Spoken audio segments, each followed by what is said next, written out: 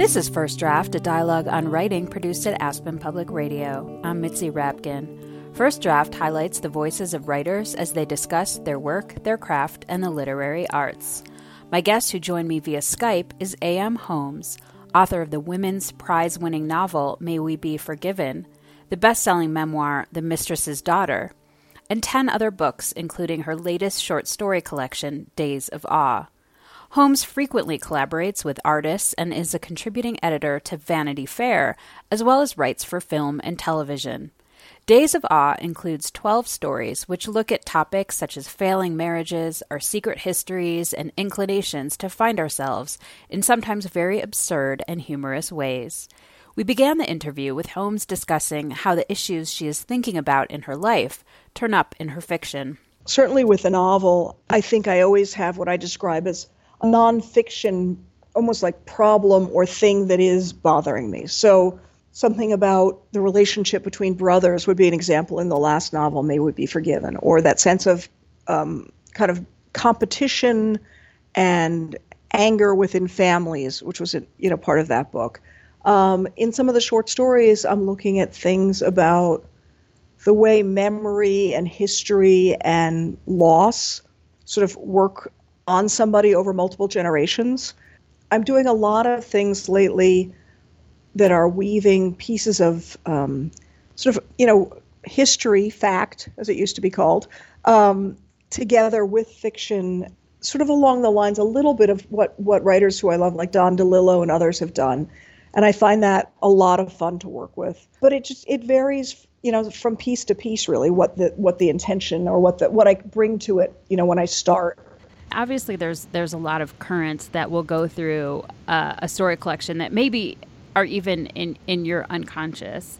And, through Days of Awe, there's a lot of really interesting conversations between people where you almost feel like there's a third entity in the room, and I can talk about that more. Yeah. People's sexuality, people's sort of place in the family or in their relationship. And also, I noticed that there were sort of recurring thoughts or images or references to blindness, whether it's figurative or literal. Well, it's funny that you said that. I would never, in that way of my subconscious, I would never have really thought of blindness. There are other things that come to mind very much as recurrent things. And blindness isn't one of them, except that the other day I did have the strangest dream that somehow I had literally glued my eyes shut. And I couldn't open them, and I spent the whole dream trying to sort of get this glue off my eyes and trying to tell people, hey, I can't open my eyes. So I think that there's that piece of it. And I do think there's a kind of emotional, if not blindness, what other people might call denial, that does interest me a lot.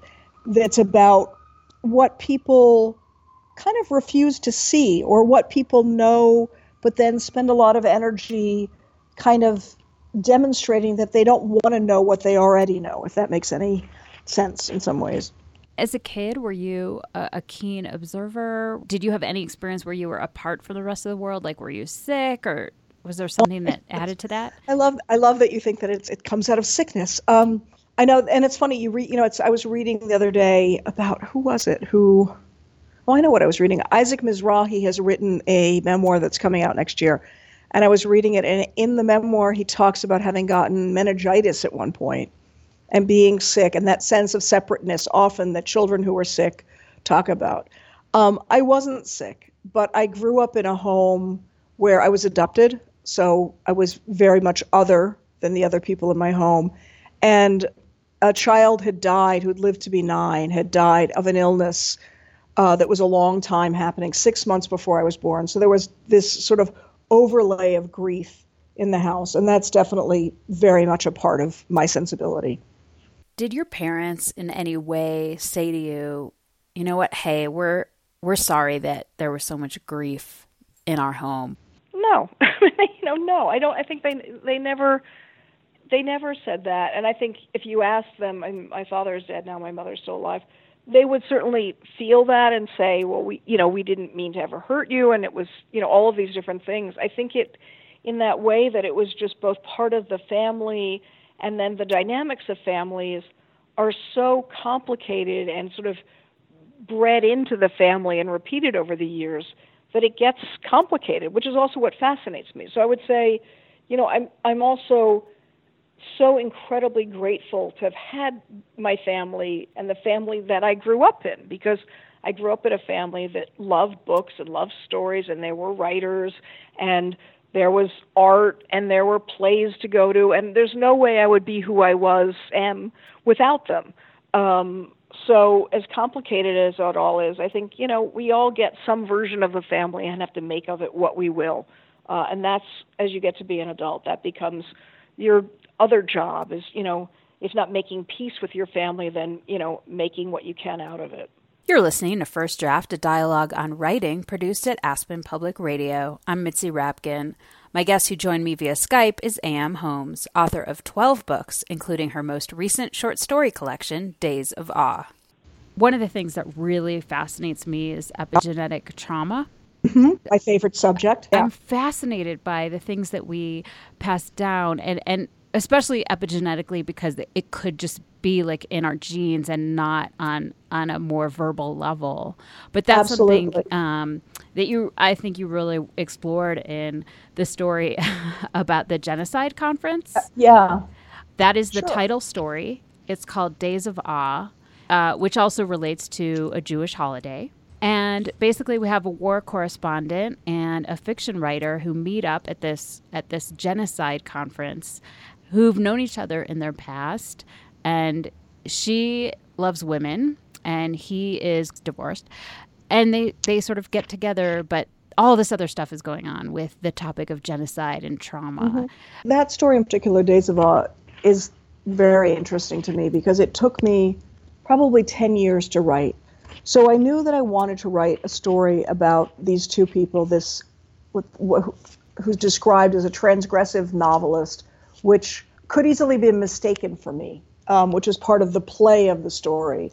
And this war correspondent, who's a guy who she knew when they were much younger, who, meet up and kind of hook up at this conference on genocides. And part of it was, I was interested in what people bring with them, not just from place to place, but historically what they carry with them, and why both this novelist was compelled to write a novel about the Holocaust, which raises the questions at the conference about, is Holocaust fiction legitimate? Is there such a thing as Holocaust fiction? The anger that some survivors of Holocaust feel towards those who write their stories not having lived with them, which also puts it, and we can talk about it after, in sort of a big parens, the larger question that's very much on the table these days of whose story is being told, and do we have the authority to tell stories that are not the ones that we've lived, which for me as a fiction writer is very interesting, very complicated. But anyway, going back to the Holocaust story, I wanted to look at both what these two characters were feeling that they were missing in their lives. So there's that element of it, and they go back and they're sort of talking to each other in a kind of, I would call it pidgin Yiddish, a play on the language that they heard their grandparents speak, and they may have heard fragments of around their house. And they're drawn together, and part of it too is the questions about why do they need to live in the pain of others. So that interests me, and then I'm very interested, and it comes out in two of the other stories. It comes out in a story called Whose Story Is It, and Why Is It Always on Her Mind? And in another story called The National Caged Bird Show, that does talk about that cellular trauma, and something that's taken scientists and psychologists years to realize, which is that for people whose relatives have suffered trauma, they have a biological adaptation to that, whether that's higher levels of certain, chemicals and reactive kind of things in their system and so on. So all that to say, I'm fascinated by that whole area of thinking and understanding of how we evolve sort of psychologically and physically. So in this story with the Days of Awe, that these two friends that meet up and are both presenters, and so they're lauded or in some cases very criticized with talking about how do you fictionalize the Holocaust or whose story is this to tell. And then there's also an absurdity to it. Like they get candy bars from pharmaceutical companies that have signs like sometimes getting happy should be simple. And these two have this funny dialogue where they almost act as if they're husband and wife and speaking Yiddish to each other and pretending that they have this whole other life. So how do you, when you're thinking about it, and maybe it is more unconscious, how do you find this balance between talking about these serious subjects and making it sort of, on some levels, irreverent or silly or absurd? I think it's a really good question, and it's definitely something that's a piece of my work and at play, and not just in these stories, but in other things I've done. I think that by making something sometimes irreverent or slightly satirical or funny and causing somebody to laugh is a way of breaking the surface tension. And so if we can break that surface tension in a way, it lets us also talk more seriously about things that are pretty uncomfortable to talk about. So for me, there's a piece of that happening in that story. And it's been interesting to see how people respond to it, because I think people are relieved to laugh about something that's really not funny, that's really awful. And it's not just about the World War II Holocaust of the Jews, but the fact that historically human beings keep killing other human beings, and we don't seem to evolve in our ability to accept each other's differences enough to stop killing each other. And so that worries me, but I think that one of the ways to make us more conscious about it and to think about it and talk about it is also by being a little bit irreverent and making us laugh. I will add that in order to sort of use that title and to call the book that, I went and asked several rabbis. I thought I need a non-authoritative opinion here, because I really thought I don't want to offend anybody. That's not why I'm writing this. And two rabbis read it and said, it's good. You can use the story. And they go, but it has a lot of sex in it. And I said, oh, I know, I'm sorry. And they said, no, it's good. You should have sex on the Sabbath. And I thought, TMI from a rabbi. I don't want to know. But it was pretty funny, in that sense. You're listening to First Draft, a dialogue on writing produced at Aspen Public Radio. I'm Mitzi Rapkin. My guest who joined me via Skype is A.M. Homes, author of 12 books, including her most recent short story collection, Days of Awe. How much did our current political landscape feed into this or other stories? Well, the interesting thing is that the stories, for the most part, came before the current political landscape. And oddly, there's a story called A Prize for Every Player, which is about a family that goes and does their Sunday shopping in a big box store, sort of like a Walmart or something like that. And as they're doing their shopping, the father goes off on a riff and is talking about his memories of America and what America was supposed to be. And he's ultimately nominated by the other shoppers in the store to run for president. And that's a story I wrote probably 8 years ago. A lot of the stories I write for artists, for catalogs and books they're doing. And that was for the photographer Bill Owens, who you may know from his very well-known body of work called Suburbia, which was a series of black and white photographs of California in the 1970s. And I was thinking when I was writing that a lot about how my sense was and is that a lot of people in America feel that the American political system has lost touch with them and has lost touch with who they are and what they want and what they need. And the story was a little bit of a conversation with that. And then sure enough, we had this very odd and unusual election cycle. And now we're living in I would say, very complicated time that's been more divisive than not. You mentioned that you write these stories for artists. I'm wondering if you could tell me a little bit more about that. Sure. So many years ago, when I was a young person, I went first to art school. So I started painting and studying painting. And my father was a painter. And I grew up in Washington, D.C. And it was just what we did on the weekends was, you went with your dad to the museums and looked at art, whether you liked it or not. And so I got this sort of inadvertent art education. And then I went on later to study art history, not having really even known there was such a thing that you could study. And it turned out I loved it. In part, it was what got me excited about history itself, and the idea that you could see the world or understand the world through paintings and through pictures and photographs and so on, which is interesting to me because the same can be said for fiction, that you can understand the world and the times very much in the fiction of any particular period. But I went to graduate school and I studied more. And then I started working as an art critic. So I would write for Art Forum and other sort of, the kind of serious art magazines in New York. And I realized at a certain point that sometimes the only documentation of an exhibit was the piece of criticism. And then I kept thinking, well, what is the function of this criticism? And does it need to reflect something about what we understand the artist's intention to be? And at the same time, my own career as a novelist was coming along quite nicely. And so I also started doing a lot of interviews with artists about why they made what they made and what it meant to them and what they fed on to make it, because I'm fascinated really by creative process. And I will say, you could be an astrophysicist and I would be fascinated by how that works, because I love to hear what compels people and why and what they look at to feed those ideas. Anyway, so I started doing these kind of hybrid pieces where I would talk to the artist about what they make, and all those influences. And then I would also sort of bring to it my own sense of their work and their life.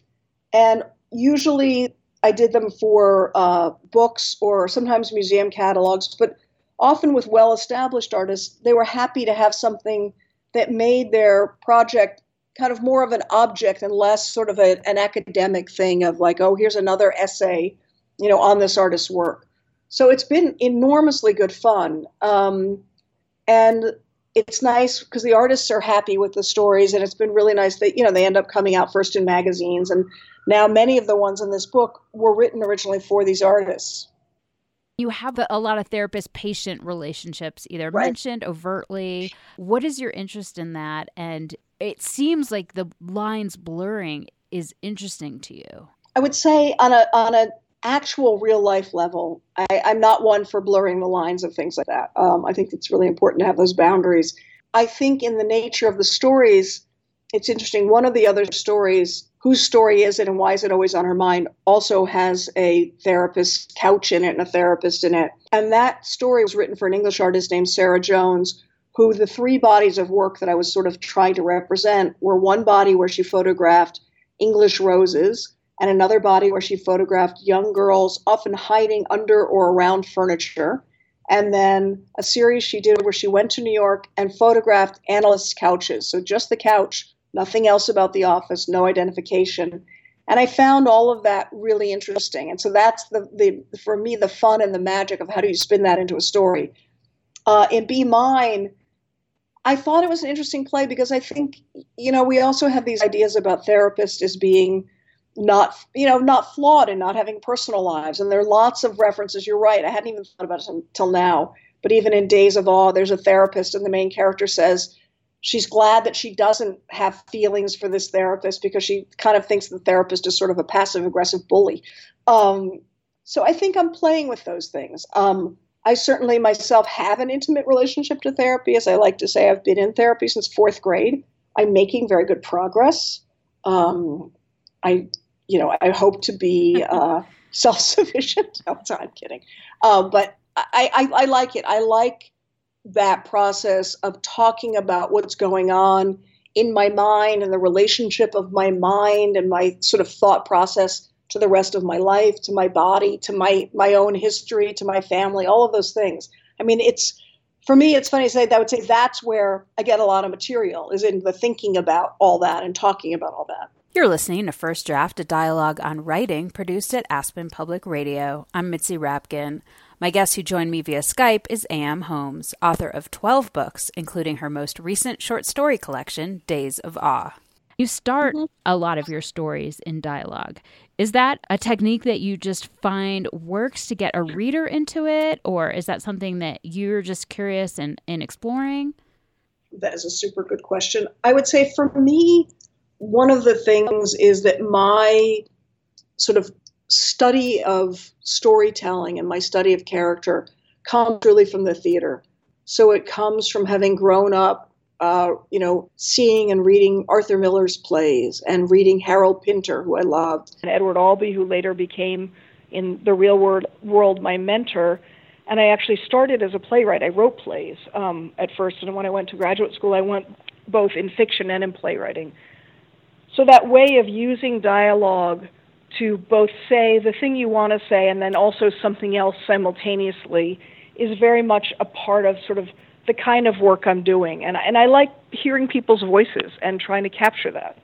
Because you like therapy and your stories are sometimes investigating questions you have about life and people and personalities, do you ever come out of writing your short stories or your novels answering some of the questions that you went in with? That's a good question. And I would say no, because I think for me, and I would literally call it the practice of writing. So the practice of writing a novel or the practice of writing stories, for me, is about exploring ideas and asking questions and really trying to create things that allow the reader to also explore questions and to kind of see themselves or see the world we're living in reflected back to them in a way that has a certain, if not refraction, meaning like almost like when the optometrist asks you, what's better, lens 1, lens 2, and you think they're both terrible, lens 1, lens 2. And so it allows, the question is about how do we see ourselves and how do we see the world around us. And I think I'm not here to provide answers for that, but I am here to go on a journey with a reader and to ask the questions and hopefully to create work that's, I would say, both entertaining but also pushes us to think a little bit. I want to be made to think. And I like, when I'm writing, I'm being made to think. And I want to write things that prompt my audience to think as well, and to enjoy themselves in some ways.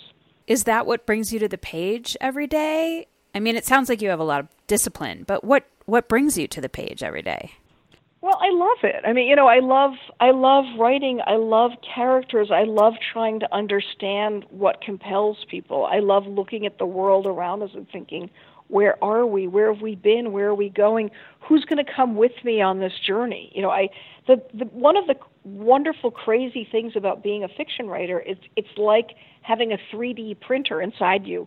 I can print people. I make people where there were none, and they stay with me. These various characters over time, and you'll see in this book there are two stories. One called Hello Everybody, and the final story, She Got Away, that are about a character named Cheryl who first appeared almost 30 years ago in my first book of stories called Safety of Objects. And then she appeared in the second book, Things You Should Know, in a story called Raft in Water Floating. And it's interesting to me that when I first started, Cheryl was probably about 13. And it's been 28 or 29 years, and now Cheryl is probably a freshman or sophomore in college. So more time has passed in the real world than has passed in the fictional world as I've been, exploring this character and her relationship to her family and to identity and to a sense of how does one achieve one's own sort of freedom or identity in the world. But it's the kind of thing I genuinely love. So it's for me, the question is always of just getting enough time to write, not what am I going to write. You're listening to First Draft, a dialogue on writing produced at Aspen Public Radio. I'm Mitzi Rapkin. My guest who joined me via Skype is A.M. Homes, author of 12 books, including her most recent short story collection, Days of Awe. Can you read a passage from an author that speaks to you or influenced you as a writer? So the story I'm going to read to you a little bit of is a story by Grace Paley called Wants. And what I will tell you is that Grace Paley was my teacher at Sarah Lawrence College. And she taught me a lot about writing what she called the truth according to the character, which we can talk about a little bit after I read this. But this little section is the beginning of Grace Paley's story, Wants. I saw my ex-husband on the street. I was sitting on the steps of the new library. Hello, my life, I said. We had once been married for 27 years, so I felt justified. He said, What? What life? No life of mine. I said, okay. I don't argue when there's real disagreement.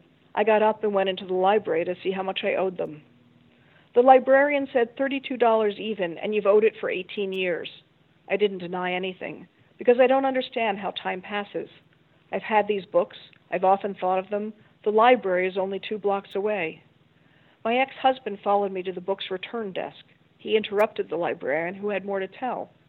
In many ways, he said, as I look back, I attribute the dissolution of our marriage to the fact that you never invited the Bertrams to dinner. That's possible, I said. But really, if you remember, first my father was sick that Friday, then the children were born, then I had those Tuesday night meetings, and then the war began. Then we didn't seem to know much of anymore. We didn't know them. But you're right. I should have had them to dinner. And I'll stop there. But I can tell you the things that I love about the beginning of that story are the most simple, which is just that when she sees the ex-husband, she says, "Hello, my life." And then the way she says, "We had once been married for 27 years, so I felt justified." And I love that use of "had once been married." And then the idea that he follows her into the library and he says, "Our marriage fell apart because you didn't invite this couple over." And she says, "Well, I would have, but then we had children, and then they got sick, and then this happened, and the war began. So by the end of it, we didn't have much in common."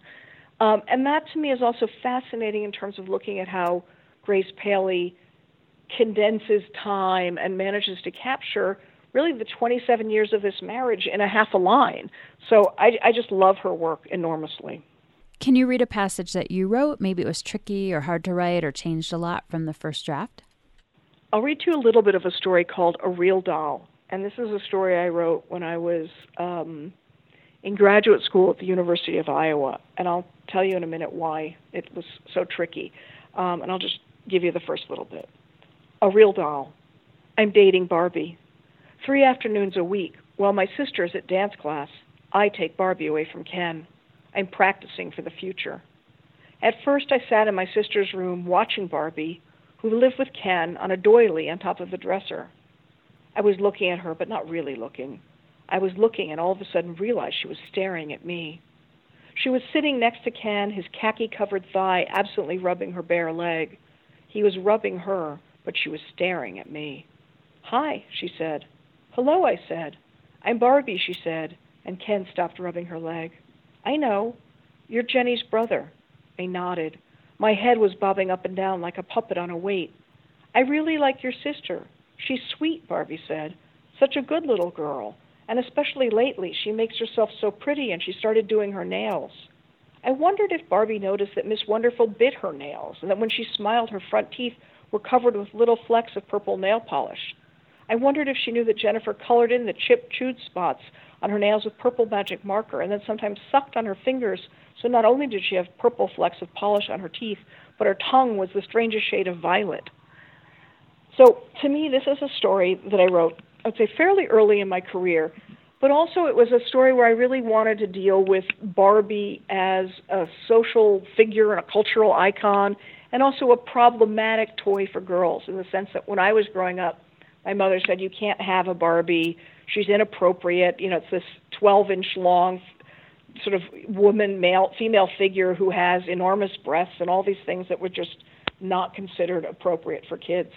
And so I wrote the story really trying to make sense of it and doing something which I ultimately have done a lot, which is picking a narrator who I would say in some ways is the least likely character to be telling the story. In this case, a young boy, as opposed to, the typical sort of person who plays with Barbie, who's a young girl.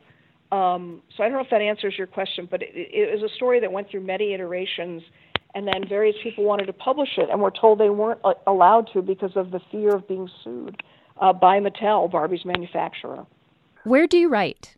That's a good question. Where do I write? I write anywhere. I write everywhere. I just am always desperate to get something done. I like to get up early in the morning. I'm definitely an early starter. I like to write in silence. I like to write, at best case scenario, away from home. What do you do or where do you go to get away from writing? I don't think I ever try to get away from writing. I always try to get to writing. Who do you show your work to first to get feedback?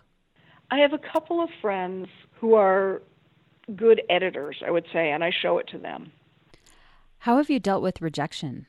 How have I dealt with rejection? I think that rejection is complicated, and the way one deals with it moves through one's life differently. So I'd say when I was a younger person and got rejected, I really just pushed through it, and I always tell my students not to be undone by it, that actually to take rejection or somebody turning you down in some way as kind of a call to arms and use that to motivate yourself. And I would say now that I'm older, and the world we're living in is more complicated in different ways, and the questions of rejection and marketplace and all these things are very different, I would still try to say that. I would still say use it as a motivating tool. Don't use it to shut yourself down. The other, to me, very interesting thing was something that Eleanor Coppola once said to me. So Eleanor Coppola is an artist who is Francis Ford Coppola's wife and Sofia Coppola's mom. And we were talking once about creativity and making art. And she said, sometimes when you're trying to do something, the door won't open. That door is closed to you. And she said, rather than just banging your head on that door again and again, trying to get through it, look for another way around and look for something else that you can do. And that to me has always been very true, that sometimes for whatever reason, and it could have nothing to do with one's work, it could have everything to do with your work, something doesn't happen, something doesn't go the way you want it to go. And the question then is, how can you work literally around it sometimes and almost go in through a side entrance, or how can you pivot and do something differently? And I thought that was incredibly good advice on her part. And what is your favorite word? My favorite word? Yep. Awe. My favorite word is awe.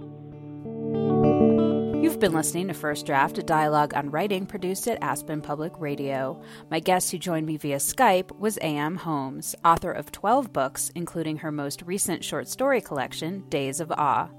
You can follow First Draft on Facebook. Just look for First Draft, a dialogue on writing, and click like, and on Twitter at First Draft APR. You can email me at firstdraftwriters@gmail.com. The theme music for First Draft was produced and performed by Murph Mahaffey. I'm Mitzi Rapkin. Thanks for listening.